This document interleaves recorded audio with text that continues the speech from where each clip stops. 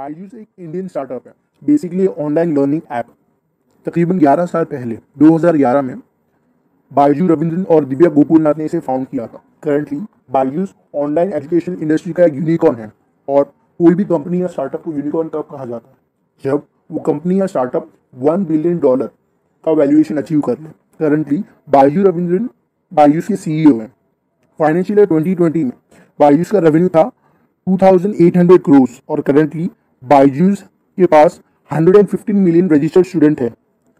बॉलीवुड के जाने माने कलाकार मिस्टर शाहरुख खान बायजूस के ब्रांड एम्बेसडर हैं। रिसेंटली बायजूस के एक Bengaluru based customer miss Manju ने बायजूस के ऊपर एक सू फाइल किया है for their poor services and for the tablets provided to their children. Miss Manju ने इस इनकन्वीनियंस के अगेंस्ट बायजूस के ऊपर केस फाइल किया है, और इस केस का ये कंक्लूजन आया कि कोर्ट ने बायजूस के एमडी को ऑर्डर दिया to repay the customer the fees worth ₹99,000 plus 12% interest, and also order to pay ₹25,000 as damages, और उसके ऊपर ₹5,000 towards litigation expenses to the customer.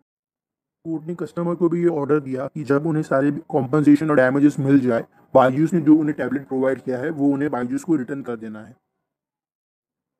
And if you guys are facing any issues related to the product and service of any company, then you can register an online complaint on the National Consumer Helpline portal, consumerhelpline.gov.in/user/signup.php, or you can call on 1800 11 4000.